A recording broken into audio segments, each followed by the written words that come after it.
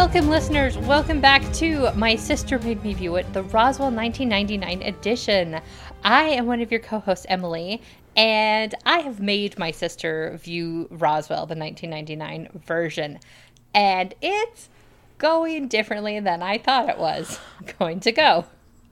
You know, if you had, bothered to watch the full series before recommending it, I feel like maybe you would have picked a different first choice.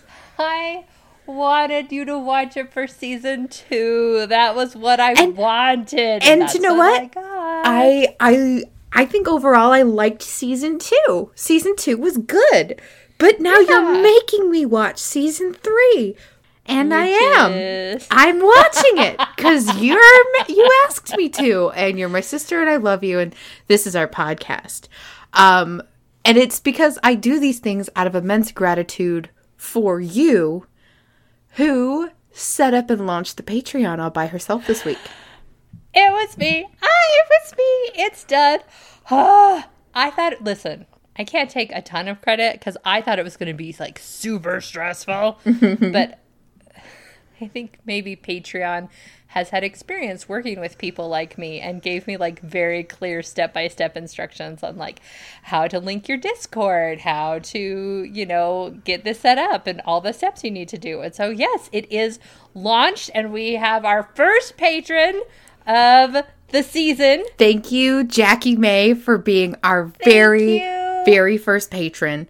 And as one of our patron perks, if you are a Patreon or a pre-existing friend of the pod, member of our Discord, sorry, there's like 12 of them, but 20 of them? I don't know. I don't know how many pre-existing conditions we've got, but you can submit questions on our Discord that we will answer on the podcast. So Emily, should we start off with those?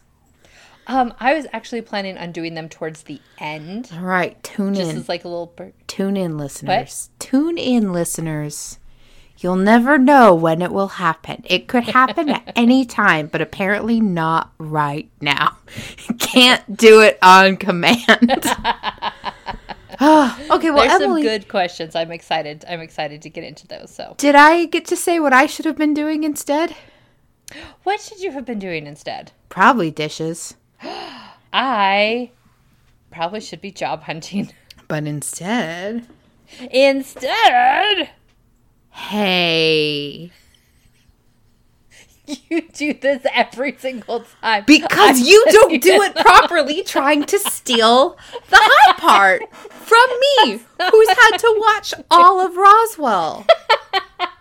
Start us off right. Gosh.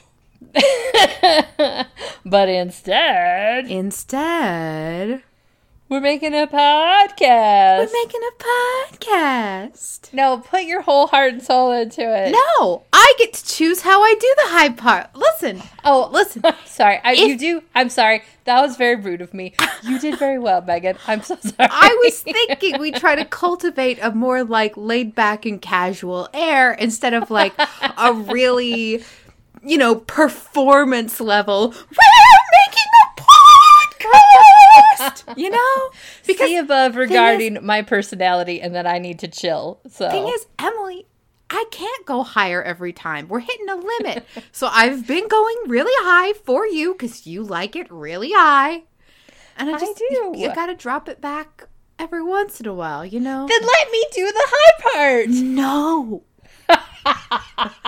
What did I just say about we've got to build it up and drop it back every once in a while? You get to do the high part on Stormlight, which has our currently most listeners of our 4 podcast feeds that we do. Can you believe it? Mm-hmm. Can you believe? No, I can't. I'm a non-believer. Shun me. All right. Well, now that that's all out of the way, we are going to jump into our take on Roswell, the 1999 version, Season 3, Episode 10, A Tale of Two Parties. Megan, give me your thoughts on it. Thumbs down. Yep. I am happy that Liz's dad is back on our side. That is nice. And it feels like the character of Liz is a little more likable than she's been this season. I'm not saying that, oh, I don't like when female characters are rude. That's not it. It's just her dark goth phase came out of nowhere, and she was mad all the time. And I feel like this has brought us back to the Liz Parker character that we've enjoyed for the first 2 seasons. However, for all of the emotional turmoil they put us through with Michael and Maria, that apparently has no consequence at all. And they're like still together. Within the first 10 seconds of the episode. And the sheriff is dating a 21-year-old. Yep. So overall, this episode was a miss for me. So the brief overview of the episode is it is New Year's Eve, and kind of Maria's storyline is there is a party that happens every year in Roswell if you are smart enough. Except we didn't talk about it last year. And we didn't talk about it the year before that. Sorry. Glee sidebar. Emily, do you watch Glee? Have you watched Glee? I have seen episodes of Glee, but I've not sat down and watched them like all in order or anything There's like a bit in like season 3 or 4 where Sue Sylvester like grabs a couple of the Glee Club members and she's like, listen, the 2 of you are in charge of the McKinley High Christmas tree decorating competition, which is the most important tradition we have at our entire school, even though we didn't do it last year or mention it the year before that or the year before that. And I'm like, that's how this extreme secret party feels. Yep. So Maria wants to find it, and it just kind of goes through what everyone's doing on New Year's Eve. Kind of, we get to see Liz and her dad reconcile. We get to see Kyle has always been in love with Isabel. I forgot that happened. Honestly. We're both super mad about it. Why couldn't that have happened in season 1? She's married now. She's married. She's a wife. Now. Yeah. She's unobtainium. Yeah. But I also want to start off with a little bit of trivia for this. The episode opens with Mr. Parker sitting in an the empty diner, and he's playing the guitar and he's singing. This actor's name is John Doe, and he actually is...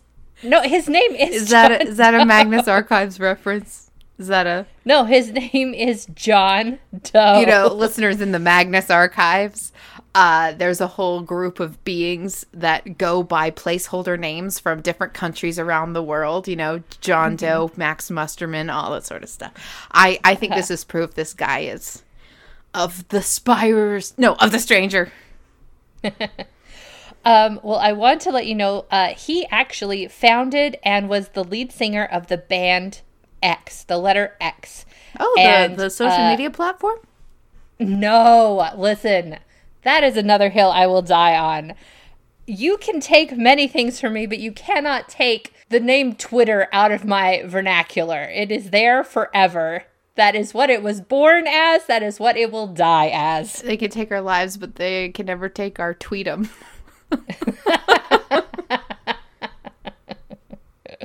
So, anyways, just thought that was a fun little bit of trivia that he the band was very, very popular and has some really great hits to it. So if you want to check out the band X, there you go. So, Megan, I say you make fun of me. I know you don't make fun of me for this, but one of my pet peeves when it comes to movies and TV is in media res, where we start in the middle of the story, or in this case, we see the end of everyone's story. Yeah. That's how the episode starts. And I'm just like belly aching over here, just going, oh, I hate this. And Meg's like, that is a tried, tested, true way it literally of like, happened telling in a story. Iron Man that we watched this week. Right. Tune into our $12 patron feed. But then at the end of the episode, if I recall correctly, you agreed with me that was a stupid way to start the episode. Yeah, because it wasn't obscure what all these characters were doing. Like, it very clearly showed where everyone ended up at the end. And so, like, there's a scene with Max and Maria holding hands, walking up a hill with a lot of smoke and a lot of lights. And I'm going to use my psychic powers and say they wanted it to feel like, oh, they're going to do an alien thing together without Liz. Oh, no. But then in the very first scene, Maria's like, I'm trying to find this awesome party. And, like, all the suspense was immediately gone. Mm-hmm. You open up with Jesse coming home to Isabel asleep on the couch, entangled in the arms of Kyle. What? That seems like... Did you miss that? Was she entangled in his arms, or were they just leaning on each other? You know, tomato, potato. Sorry, potato, I'll let you tell your story. I'll let you weave your tale. We also wake up with Michael in Liz's bed. You know, just at this point, they've done so many gotchas. They've done so many pull the rug out from under us as an audience that, like, it's like I'm angry at this point as I'm watching this thinking, you really want me to fall for this? Like, really? Like, you think I'm that dumb? I'm going to think that Jesse's going to be mad about this? Yeah. That he doesn't... Like, he loves Isabel. All signs point to she could do anything she wanted, and he would be there for it no matter what it is. And we all know Liz is not sleeping with Michael. We know all of this stuff is not, like, it's not true. It's not going to happen. It hasn't happened, even though, like, we're physically watching it. There's obviously some sort of explanation. And I'm a little upset that that to me it feels like the executive producers are treating their audience as stupid. They're like, surely they'll fall for this and it'll get them all riled up. And then they'll stay for the whole story. Like at this point, it feels like they have to trick us into watching it to actually watch the episode. When I'm just like, no, I just want to watch Roswell like it was. That's all I want. So I was thinking about Roswell this week because, you know, we were recording today. And also I'm thinking about how I have the same hairline as Renji from Bleach. But whatever. That's another story altogether. I know I should get forehead tattoos to fill in the empty spaces. And I was thinking about watching TV during the early 2000s, late 90s, early 2000s, and how there was no guarantee that your audience has seen every episode. In fact, it's quite possible for them to for any episode to be the first episode of Roswell that someone's ever seen. We talk about that even on the show I'm on sometimes. They're like, there's always the potential this is the first episode of our show that someone's ever seen. Even though the way that streaming typically works now, it's really easy to watch the entirety of a show in chronological order. And I was thinking about this because, one, I was re-listening to our podcast, prepping for, you know, our season 3 stuff. And there's stuff in season 1 that was just literally, like, written away to never be explained or come back again. Like, who is the alien that healed Brody's daughter of cancer?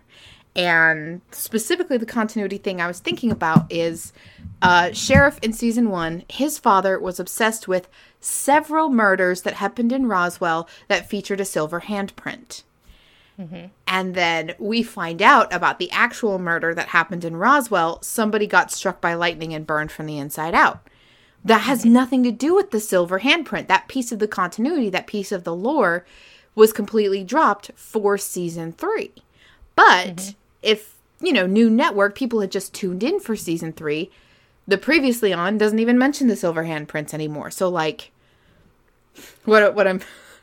I'm it's like when you meet a person, they are not who they were 5 years ago, but, like, you can get to know a person as they are now, even though they're not the person. Like, they are the being that was alive 4 years ago, but they're not the same person that they were 4 years ago. Basically, Roswell in season 1 is not the show that we're watching anymore. And that's all it on that thought. And now I have a different thought. And it's, again, showing, oh my gosh, something potentially horrible is happening in all three of these stories. We've got 2 potential cases of infidelity and Maria and Max walking off into an alien sunset. And then one of the things that bit so hard, just sucked eggs about this episode, is that it's very clear what actually happened as soon as the episode starts. And none of these 3 stories actually did have a lasting impact on the story. I bet if we skipped this episode, it wouldn't impact anything about the storytelling for the season. So yeah, if we ever do a Roswell rewatch, I'm never watching this episode again. Okay, that's fine. Yeah, it's interesting because it's a one night. It's the episode is about one night. 2 very parties. Important, very special night. But you're right in that. I mean, I guess kind of that Liz's dad kind of like lets up, but at least I always expected that was going to happen. Maybe I've lost the magic of watching TV and I just assume I know what's going to happen, and I'm right a lot of the times. Yeah. But yeah, just not quite as right all the time as me. Although, sidebar. Hey, Emily, guess what? Hey, Megan, what? The secret Cosmere spoiler channel on our Discord is abuzz with many of the things that you said during our Words of Radiance wrap-up episode. Okay. You have a very good... The things you're right about, you're extremely specifically right about. I feel so powerful, but I'm not going to know how powerful I really am for like 3 more years. So when you made me an administrator of My Sister Made Me View It, all the channels are available to me now. I have not looked at any of them, and I will not look at any of them. So I've muted like the Emily is a Witch, Great, or Emily's the Unmade, and then the Cosmere spoiler ones, because like I don't want to accidentally click on them, but I just thought it was funny. I thought you'd get a kick out of that. How does it feel to be god of a Discord? You know, if I understood the far-reaching ramifications, I think I could enjoy it more. Wow. But it feels good right now just to assume I'm right about everything. So. Yeah. Awesome. All right. And listen, I wonder, because I feel a tiny bit bad that we're like, we hated this. But like, I feel like we've been good, at least me. I've been a good enough fan that I feel like it's warranted for me to say all these things. But I just wonder what it would be like if we were brand new to the show and we just came in on season 3, if we would have similar beefs with this show, or if we would have something entirely different, if we're just like, oh, I'm so invested in the Max and Liz story. Will they ever get to be together? Or, oh my gosh, is Mr. Evans ever going to find out why his kids are acting the way that they act? Or, I just wonder. You know what I wonder? What? Why did they nerf the sheriff so hard? Also, I don't know. In my re-listen of our podcast, you refer to the Jeep as the Impala of Roswell. And I'm it was. They threw that Jeep off a cliff for no reason. It's true. That is also true. Ugh. Did they retrieve it or did they just find it? Like did Kyle have to go down and pull the Jeep out of the ravine when Mr. Evans paid them to? All right. Okay. Do you know what? I would like to cast a prediction spell. I think before the series is over, they will raise this Jeep from the dead. They will use alien magics to heal it. Okay. Speaking of alien magics, it's New Year's. That's not magic. A magical time. No. Where 1 year fades away into the next. No. And speaking of alien magics, Isabel has them. And she's very sad because her husband is not going to be home for New Year's. And I It's not that I have very little patience for Isabel, but I might have just been in a snit when I watched this because she is devastated that he's not going to make it home. Like, she's absolutely devastated. I mean, listen, she has dressed up very nicely. She has made a beautiful dinner for them. And we know Isabel has a thing about control and wanting everything to be perfect. So I get that. So I get why she's upset that Jesse is not going to make it home. But Jesse's stuck in an airport in Houston over New Year's. And I don't know. New Year's has never been... I mean, in high school, New Year's was always super fun. But, like, nowadays, I'm just like, oh, I'm staying up till midnight. It's something that I do I get to stay up till midnight whenever I want. Yeah. Anyways, she's very sad. I get why. And so I'm going to try and be a little nicer about this. But Jesse's like, hey, go out, have fun. Don't just sit at home and wait around for me. Which I think she probably would have done if he hadn't said go out and do stuff. So I appreciate that he is still trying to, like, help her have a good evening and salvage whatever evening she can make of it. Okay, remember how you were like in high school, New Year's was so fun?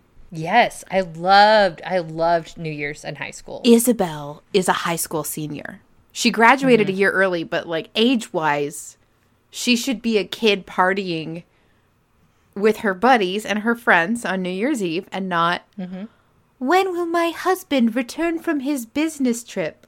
Like, what? What? But other people are making their New Year's plans. We have everybody at the Crashdown Cafe. We've got Mr. Parker there, Maria, Liz. You know, Maria's talking about really wanting to find this party that is legendary. It's the stuff of legends. And Mr. Parker's just like, hey, I actually found it once and it was amazing. And so Liz is going to go, no, I'm so sorry. Maria's going to go off and find this party while Liz has been strong-armed into a tradition that she and her dad do every year. And they do like a New Year's party at the Crashdown Cafe for the seniors in the community where not midnight the high happens school at 10. seniors. Not the high school seniors. Thank you for that. Like the actual, listen, the senior I know citizens. like seniors are like 55 plus. I'm talking like the retirement home people and retirement home people. Hey, why wasn't Grandpa Valenti at this party? You kept waiting for him to show up, and I was surprised when he didn't. Especially because his son was playing a band there. Yeah, Valenti's band, the Kit Shickers, are there, and they are performing. Liz doesn't want to be there, and her dad makes me so angry because this is a sort of parenting that would have driven me as a kid crazy. Basically, she's like, I don't want to be here doing this. And he's like, what are you talking about? You love it. Of course you're going to be here. P.S. You're grounded anyway, so you can't go anywhere. You have to do this. People telling me what to do. Oh, I cannot tell you how angry that makes me. Yeah. So in Liz's, I'm just going to cover Liz's kind of story. She runs into the person, if you recall from previous episodes, the one who was the makeup artist on the set of the movie where there were those deaths, those mysterious deaths. So she happens to be there that night with her parents. And she's, listen, okay, I felt like this was like an executive producer, like, writing the story they wish their children would have lived. Like, yeah, of course I want to stay with my dad on New Year's and not go out with my friends. Because that's eventually the conclusion Liz comes to, is that I'm going to stay here, be with my dad, and I am totally great with him grounding me for an extensive period that really should be over by this point. It felt weird. Okay, so I mentioned how I was glad that the Liz dad fighting came to an end, but like the resolution was, I guess it wasn't all that serious, and he is my dad, and I'm like, there were huge restrictions, yelling and screaming matches, and like the fate of an alien world in the balance. And we just sort of decide this episode, oh no, we're done with it. And I was like, listen, as an audience member, I was also done with it, but like now it makes me feel like it was all for nothing. Yeah, when it comes to TV shows, like, you can stretch the drama out for no reason, and it feels empty. The tension that's supposed to be there just drops out of it when, like, when it's so dumb that the audience lets it fade to the back of their mind, and, like, it comes across on the TV screen, and you're like, well, this is going to be resolved eventually. I'm so sick of it now, I'm just going to ignore it because eventually it will be over. Like, I want my conflicts to mean stuff. I want my betrayals to mean things. I want there to be consequences for the actions of the characters rather than like, oh, man, I think we've beaten this storyline to death. Let's just wrap it up in 5 minutes. Do you have any examples of stories that you think did this well? Oh, well? I have one, so you go. Okay. Mine's kind of silly. I'm gonna say that it doesn't have to do a ton with betrayal. Well, it does a little bit. Okay, you can laugh at me if you want to. But the Ross Rachel storyline in Friends towards the end, towards the end it gets ridiculous and it gets a little too long. But when it's happening in the middle of it, like we know, like the episode where they're fighting in the apartment and everyone's in the bedroom, and everyone's listening. Because what he did, I think, was reprehensible. And I think, Ross deserved to lose the thing that he loved because he chose in that moment of his actions to give it up for something else. Not only that, but like, sorry, we aren't here to relitigate Ross and Rachel, but right. Yeah, my thing is, yes, they weren't technically together, but he did the thing he knew would hurt her the most on purpose. And that's, Yeah, so that's when I think it's done well because it does, like, the repercussions last, I think, the rest of the series. Like, stuff will come up or people eventually are able to make a joke about it. And I think that's really well done. Like, I personally think that's one of the better storylines in Friends is just because it meant so much, it had so much weight, and it had lasting consequences. Because a lot of other TV shows, you have tension or an argument that lasts for like 2 or 3 episodes, and then they're immediately moving on to the next thing, and you never listen to it again. I'm thinking of like Vampire Diaries, where like no matter what's going on in the moment, it'll be over in 2 to 3 episodes, or 4 if we're pushing it. And it doesn't matter because people change loyalties all the time. People switch sides. Listen, I still love Vampire Diaries. I'm not putting them down. I'm just saying in terms of ringing, lasting effects, Friends versus Vampire Diaries, which is not a sentence I ever thought I'd say. It's at this point, I would like to recommend the podcast, The Empire Diaries with LaToya, Morgan, and Jill. It is a watch-through podcast of The Vampire Diaries with 2 big fans and 1 new viewer. So you get that, like, unspoiled point of view and, like, familiar behind-the-scenes trivia and thoughtful commentary from the other hosts. So Empire Diaries. And I think you should watch the Jenny Nicholson video about it. Also, I would like a medal because somebody was like, oh, there's this YouTuber I love, and she did a video on the Vampire Diaries and about the making of the Hobbit movies, and I knew that they were talking about 2 different YouTubers. And I just said, tell me more about what you like about them. And I just, Listen, sometimes you don't have to correct people when they're wrong. That's a big step for you, by the way. Antithetical to how I am. But if my friend wants to call him Brian Sanderson, as long as she keeps reading Warbreaker, I'm fine with it. Hi, Charlotte. Thank you for listening to this podcast. Just kidding. She doesn't listen to our podcast. She might, when she finishes Warbreaker. She might. What was your example that you were going to bring up? So it's with the Adventure Zone, and I'm going to go light on this because I know some of our listeners are going through the Adventure Zone for the first time. Yay, it's so good. Yay, you've made a good choice. There is a big personal betrayal that is uncovered during the events of one of the final few storylines. Mm-hmm. And the wronged party does not forgive the person who betrayed them. There's like multiple people involved, and most of them are like, you know, I understand. You're under stress, blah, blah, blah, blah, blah. But one person's like, no. And our friendship is never going to be the same between them. Or Max and Maria going literally back to where they were before with hardly any difference. That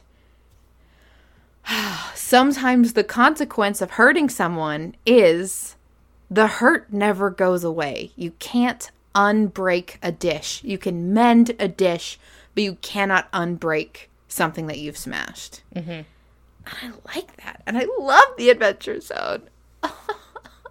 It's so good. Oh, McElroy boys. Thank you. Okay, so Carrie Peach, who is the illustrator for the Taz graphic novels, illustrator and one of the co-writers. Mm-hmm. Mm-hmm. And also she did an Animorphs podcast that you should listen to. She just announced that even though it's not officially announced, she's finished the, I think, inks for the next Taz graphic novel. And I'm really excited. I've never really been into graphic novels because I like to imagine the art in my head. Incorrectly. Incorrectly. I'm kidding. No, you're right. You're right. I'm not going to.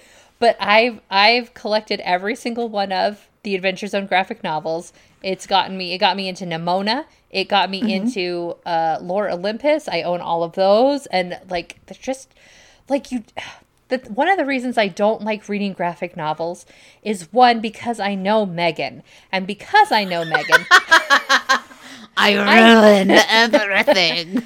I feel like I have a deeper appreciation for all the hard work that goes into it.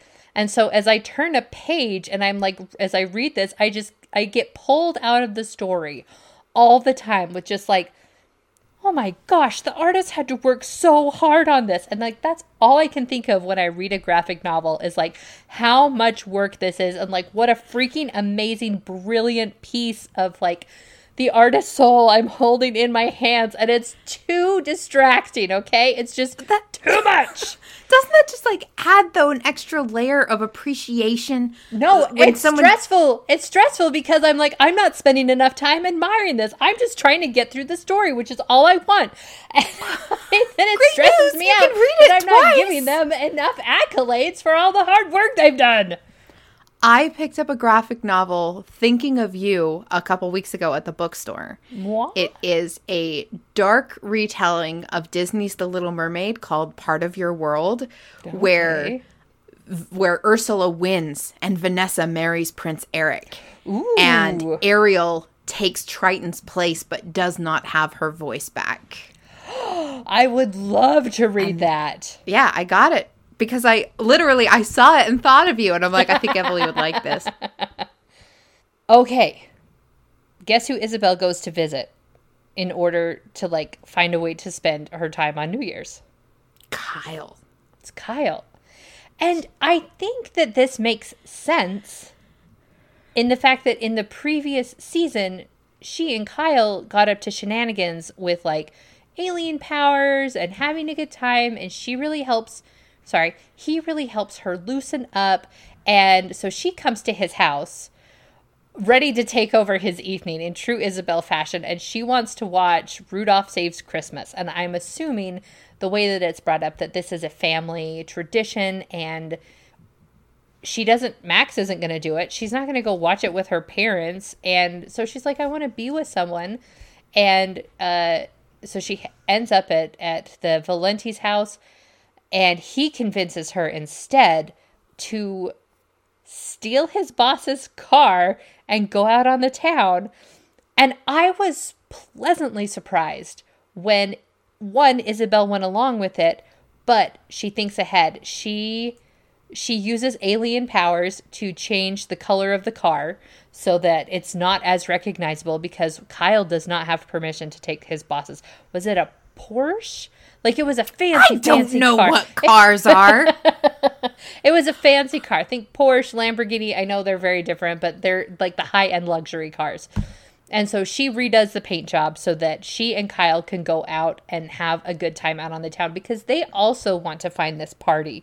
And the funny thing is, Kyle is right about where to find the next clue, but people just kind of like laugh it off. But we know by the end of it, Kyle had figured out at least where to go to find the next clue, because Maria and Michael and Max are there trying to also look for clues. They're breaking into the high school. They're trying to, they're just like, oh, well, we've got to go to this place. And then I think it's at this frat house. And so they all end up at the frat house, where Max somehow makes immediate friends. They're out of beer. Oh, yeah. The keg is empty. The keg is demonstrably empty. Like, you can lift it with one hand empty. Max creates beer out of nothing and fills the keg up. It's molecular magic. Obviously. But he's like, no, I have a way with these. Like, I have a trick. And he, like, kicks it. I mean, he does more than that. But it's, like, full of beer again, because these kids that have thrown the party, they don't have IDs. They can't go get more. And so suddenly, here's more beer. They're not going to ask questions about where it came from. But now Max is everybody's best friend. To me, that was the most ridiculous part of the whole show. I don't know why.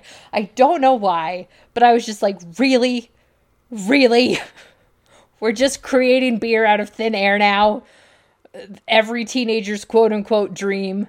Michael takes a swig of beer. He definitely chugs some drinks. And here, at least, they do make a callback to when Max took a sip of alcohol in season 1 and immediately is drunk and his powers go haywire. Same thing happens with Michael. He has like a sensory overload, and they have to get him back to the Crashdown Cafe, where he's like, the only way he can handle this is if, like, it's in complete darkness and everyone's speaking in whispers. And Max is, like, levitating him over the bed so, like, nothing is touching him. So Michael is out. So stupid. And, nothing like what happened to Max when he drank. Yeah. And so Michael's out of the running to go look for the party. And the thing that I could not believe is Max and Maria take off, which is, Michael's like, yeah, go. I'm not going to be any help anyway. And he pretended he was fine and to get Maria to go off and not stay with him, because she would have done that, because Maria has a heart. And he starts having another, like, overload, and Mr. Parker comes in, and Liz is like holding up, tiny little Liz is like holding up Michael, who's like about to squish her, and she's like, he's really drunk. And I'm like, you don't tell your parents your friends have been underage drinking when you're grounded. You make something up and say, oh, he gets migraines. Like, Mr. Parker is Michael's employer. You don't tell him. Yeah. You don't tell your employer you're too drunk to work. I mean, maybe some people have that kind of relationship with their employer. I don't know. Not with this guy, Mr. My daughter looked at a man through a window once and I nearly killed a teenager over it. Oh, so anyway, because we've seen the beginning of the episode, we know how this all ends. We know that Maria and Max find the party and go to it. We know that Michael wakes up the next morning in Liz's bed and is just like totally fine. We know that Kyle and Isabel ended up falling asleep on the couch together. But prior to that, they're sitting there. Okay. Again, I'm sorry that we're just like so mad about this. But do you remember the previous episode, Megan, where all of a sudden Maria is just like, I have feelings about this, and they've come out of nowhere. They've come out of left field, but I've always had feelings like this. I feel like that's what happens with Kyle. Kyle and Isabel have been friendly and friends through this whole thing, and suddenly he's you can, like, he doesn't say anything, but you can tell by the way he's acting, you can tell from clues in the scene that he suddenly has fallen super hard for this girl. Do you remember when he was head over heel in love with Tess, and then, like, in one episode he was just suddenly like, I love her like a sister, and I was like, what? Mm-hmm.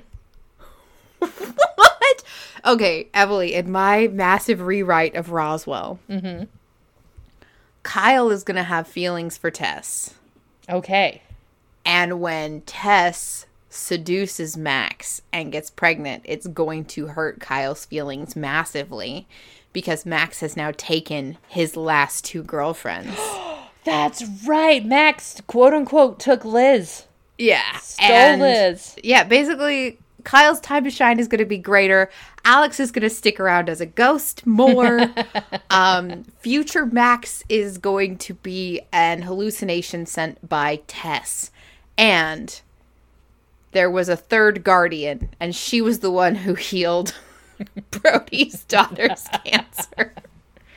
Because I know it wasn't that Hollywood producer. Oh, yeah, definitely not.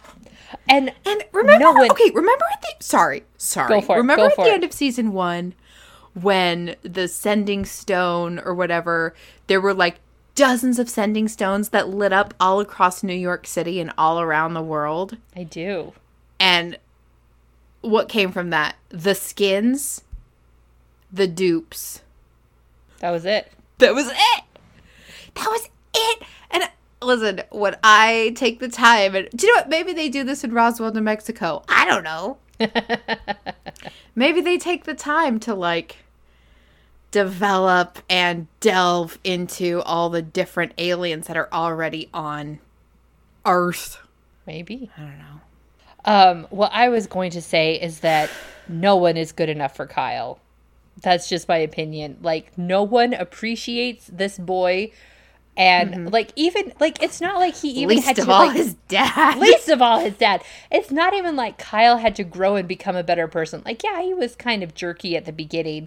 But, like, he was aware. Do you remember, like, in episode 1, when he's talking to Liz and he's like, hey, when you commit to something, it would really, you know, this is what people expect, and I was waiting for you, and it hurt my feelings. And, like, he's very open and honest about stuff, and no one is good enough for this boy. I agree. But yeah.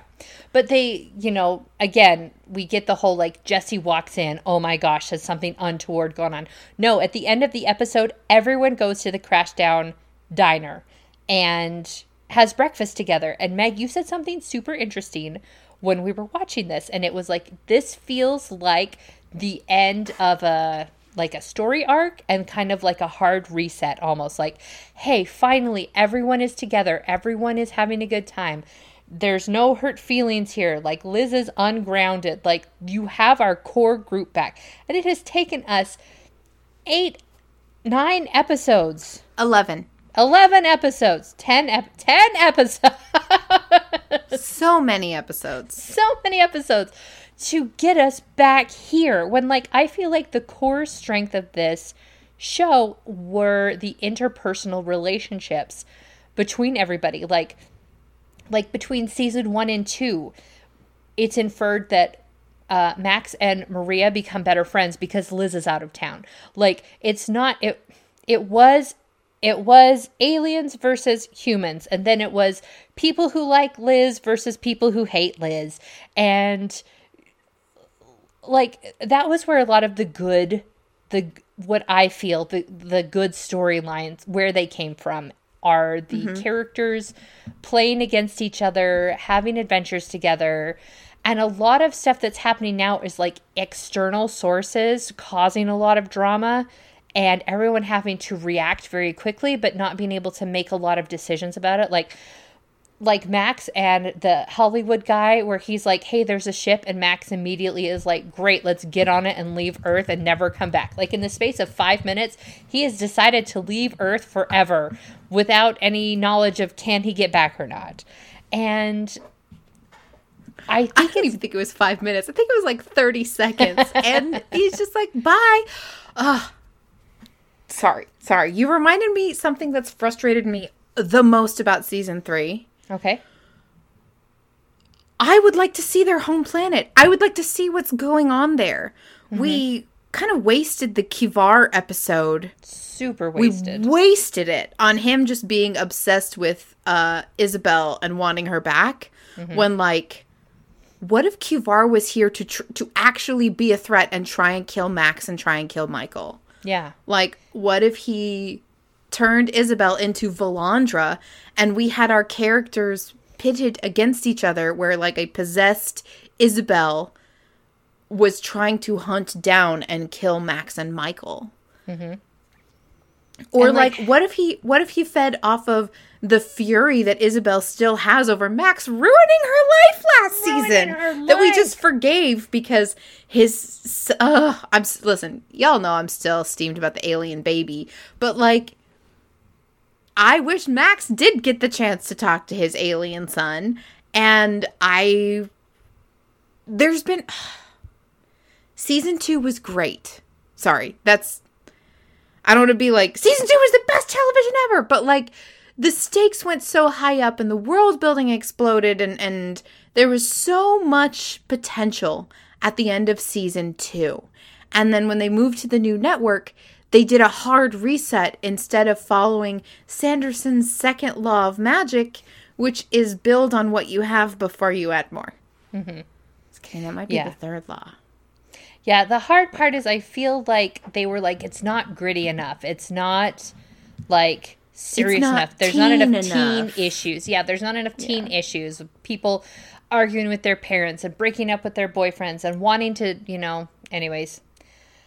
We can't change what has happened. We can only move forward. So, we're going to start wrapping things up just a little bit. We are going to take some of the questions that need answering, but you've only just arrived. So we're going to take some questions from our Discord. Megan, how do you get into our Discord? Join our Patreon. Gone are the days where you can just be our friend. Now you have to pay us. But every level of our Patreon gets you into the Discord, right? All 3 tiers have benefits. Yes. There's tier 1, $3, I believe in you, which gets you into our Discord. There's tier 2, $7, I super believe in you. What's the $7 tier called? Friend of the Pod. Friend of the Pod, which gets you early episodes every week.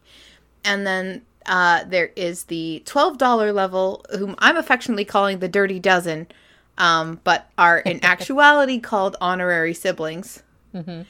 And that gets you our new $12 patron only feed where Emily and I are going through everything in the MCU, where she is a passionate fan and I am an ambivalent critical eye.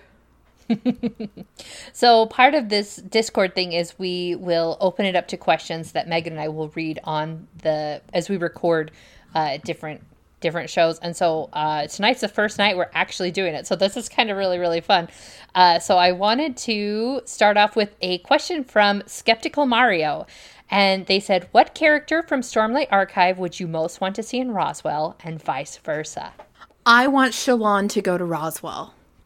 I think her light weave, and we're gonna assume that they'll have access to investiture while they are there. Okay. But I feel, for one, she's 17, so she's like the same age as our other characters. Mm-hmm. And two, I feel her light weaving would fit in well, like, with the alien powers. Mm-hmm. And I feel Shalon as a character would be an interesting add to our core Roswell high school students. Yeah. For me, I would send Renarin because I feel like he would, not that you're trying to replace Alex, but I feel like he would fill that like kind of nerdy vibe. Dead void. And like, because he, to me, seems very, very intelligent. Not that our other Roswell characters aren't intelligent, but I feel like we need someone who's a little more focused to help them with their shenanigans. But can vice I tell versa. you? Oh, yeah, I was going to say, can I tell you who I want to send over to Roshar? I'd send Max and put him in Bridge 4. Yes, I need him to grow up and not that he needs to abandon his plans to be king or anything like this, but I feel like he needs to learn how to lead, and he needs to learn how to work in a team, because he has decided that he is king and his word is law, and he makes Michael go out in the desert and dig holes, and he just declares how things are going to be, and that's not how the world works, and he just needs some humbling, in my humble opinion. Yes, Megan. Emily. Yes, Megan. Hey, Emily. What? So, our friend Jane recommended me a Bleach Harry Potter crossover fic where Ichigo gets assigned to be Harry Potter's bodyguard. Okay. It was great. It was very fun. It was very well written. Mm-hmm. I'm now imagining Max takes the ship to try and get to his home planet. Mm-hmm.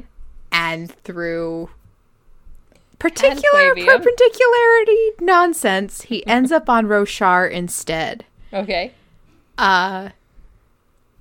Okay, picture him in the first book, in Way of Kings. He's part of Bridge 4.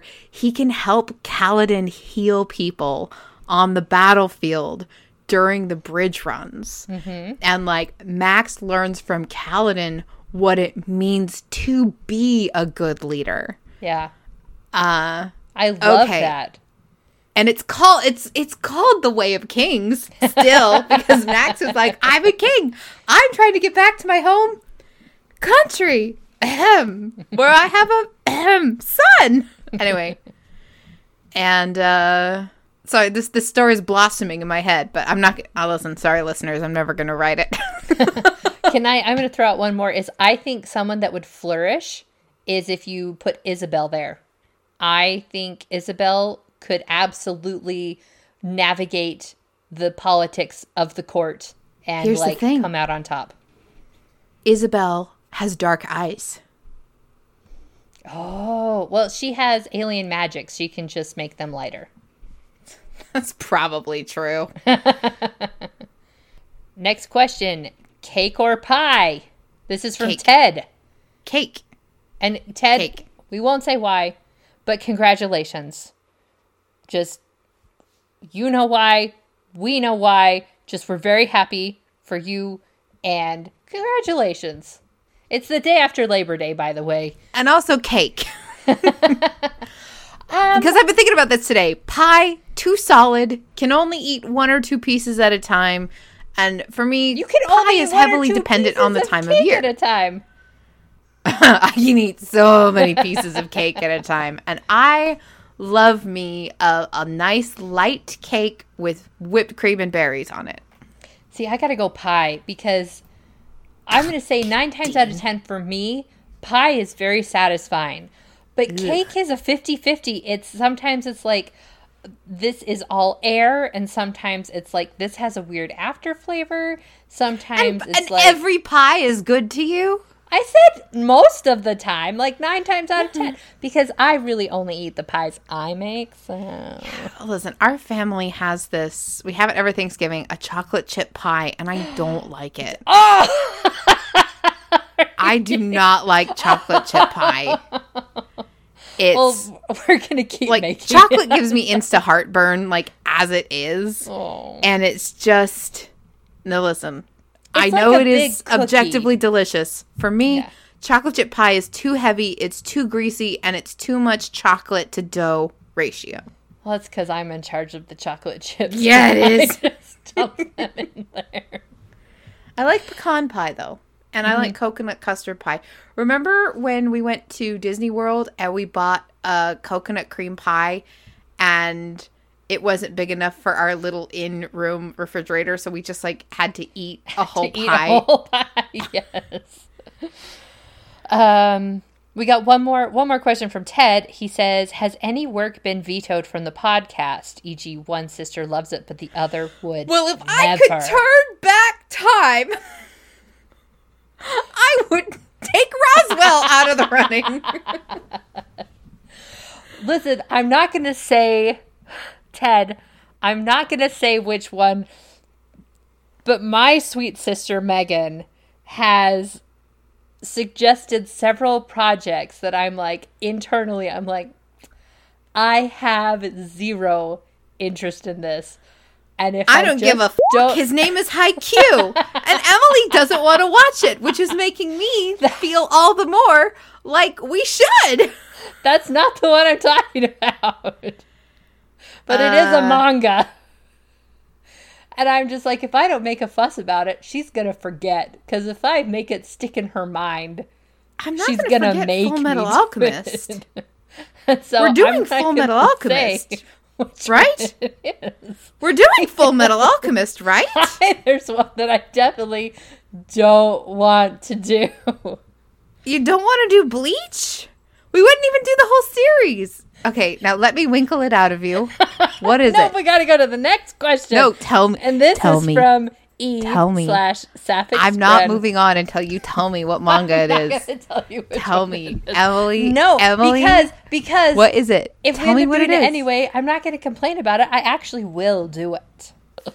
Sapphic Spren asks, what's your favorite snack food at the moment when you are not podcasting and don't have to worry about weird food noises being Speaking picked of. up by the mic? I've got mine with me actually right here. Milano raspberry chocolate cookies. They are not podcast friendly, but I love them so much. I like the Harvest Snaps, the red chickpea basil ones. They're really good. Mostly because they don't make my favorite Caesar flavored Snappy Crisps anymore. We did try. And I got sick of them offloading their black pepper flavor on me as a prank. All right. I'm going to make you fall in love with manga and graphic novels. I'm going to change your life. There's with some Fruits good Basket. ones. I'm not saying they're bad. I'm just saying there's some I know I'm not interested in.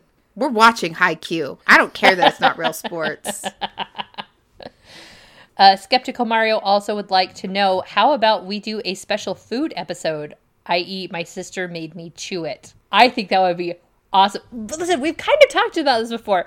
I think it'd be fun to go to a restaurant and order for the other person and see like how close we could get to see like how close we could get to something that the other person would actually like. So yeah, I'm down for that. And yeah, Jane, yeah, she put in here for all to see. I once persuaded Emily to eat raw pizza dough at my old restaurant by putting a nice garnish on it. So I feel like the comedic potential here is high. You know why I ate it, Jane? You know why? Because I trusted you. Because she trusts you. Because I was just like, this is my friend. She's feeding me food. I just went to her restaurant and she kept bringing me out little like moose bouches. Like, it's called amuse-bouche. Amuse-bouches. Amuse-bouche. Who's being fancy. And yeah, and so when she brought me out this little thing, I'm like, oh, it's mozzarella with like basil or whatever on it. No, it was raw pizza dough. And she's like, ha ha ha. So thank you again, patrons, everyone who put in a question. We super appreciate it. And we love having you on our Discord. We love hanging out with you guys and talking about our other hyperfixations on the stuff that we love to watch and read and everything. And Meg and I are having a ton of fun doing the Marvel feed, and so that's been a big hit with us. So Megan, next week we are going to be watching / talking about Roswell season 3 episode 11. I married an alien. Oh good, they're finally going to tell Jesse. I don't think it's going to be a big deal at all. He's going to freak out a little bit once and then it won't matter because nothing in season 3 matters. Season 3 is real low on the stakes. All right. So we've got a guess that Jesse's going to be told that he has married an alien and nothing matters because everything is pointless. Or great. They're going to flip it on us and we're going to find out that, okay, I feel like this is the kind of show that would reveal that Jesse's parents were in the country illegally. Okay. And he finds out he's not a legal citizen. Well, that'd be stupid. If he was born here, then he would be a legal citizen in the United States. But I'm guessing they're going to try and be clever with the title and be like, oh, Jesse. And he's, yeah. All right. Well, we'll see what happens next week. Friends, again, thank you so much for tuning in. And before we go, a very special thanks to Michael B. and Cardi for the use of his song, A Passing Storm. We use it for all of our other podcasts, for the Stormlight Archives, for our When to Watch, for the Marvel feed, everything. It's great, and we super appreciate you. In the meantime, I got to get back to whatever I said I was doing at the beginning of the episode. I do not know where my keys are. Still? It's been 6 days since I left my house because I don't know where my keys are. I've canceled like all my classes and I've just been telling everyone, oh, I'm working from home because Emily, I can't find them. So I should get back to looking for those. They're not in my car. Okay, last time I had them, I was definitely walking to I got in my apartment. I couldn't have gotten into my apartment without them. Okay. I just don't know where they ended up. Well, good luck. I do hope you find them, but I know you will because I believe in you. I believe in you too. Ready, break.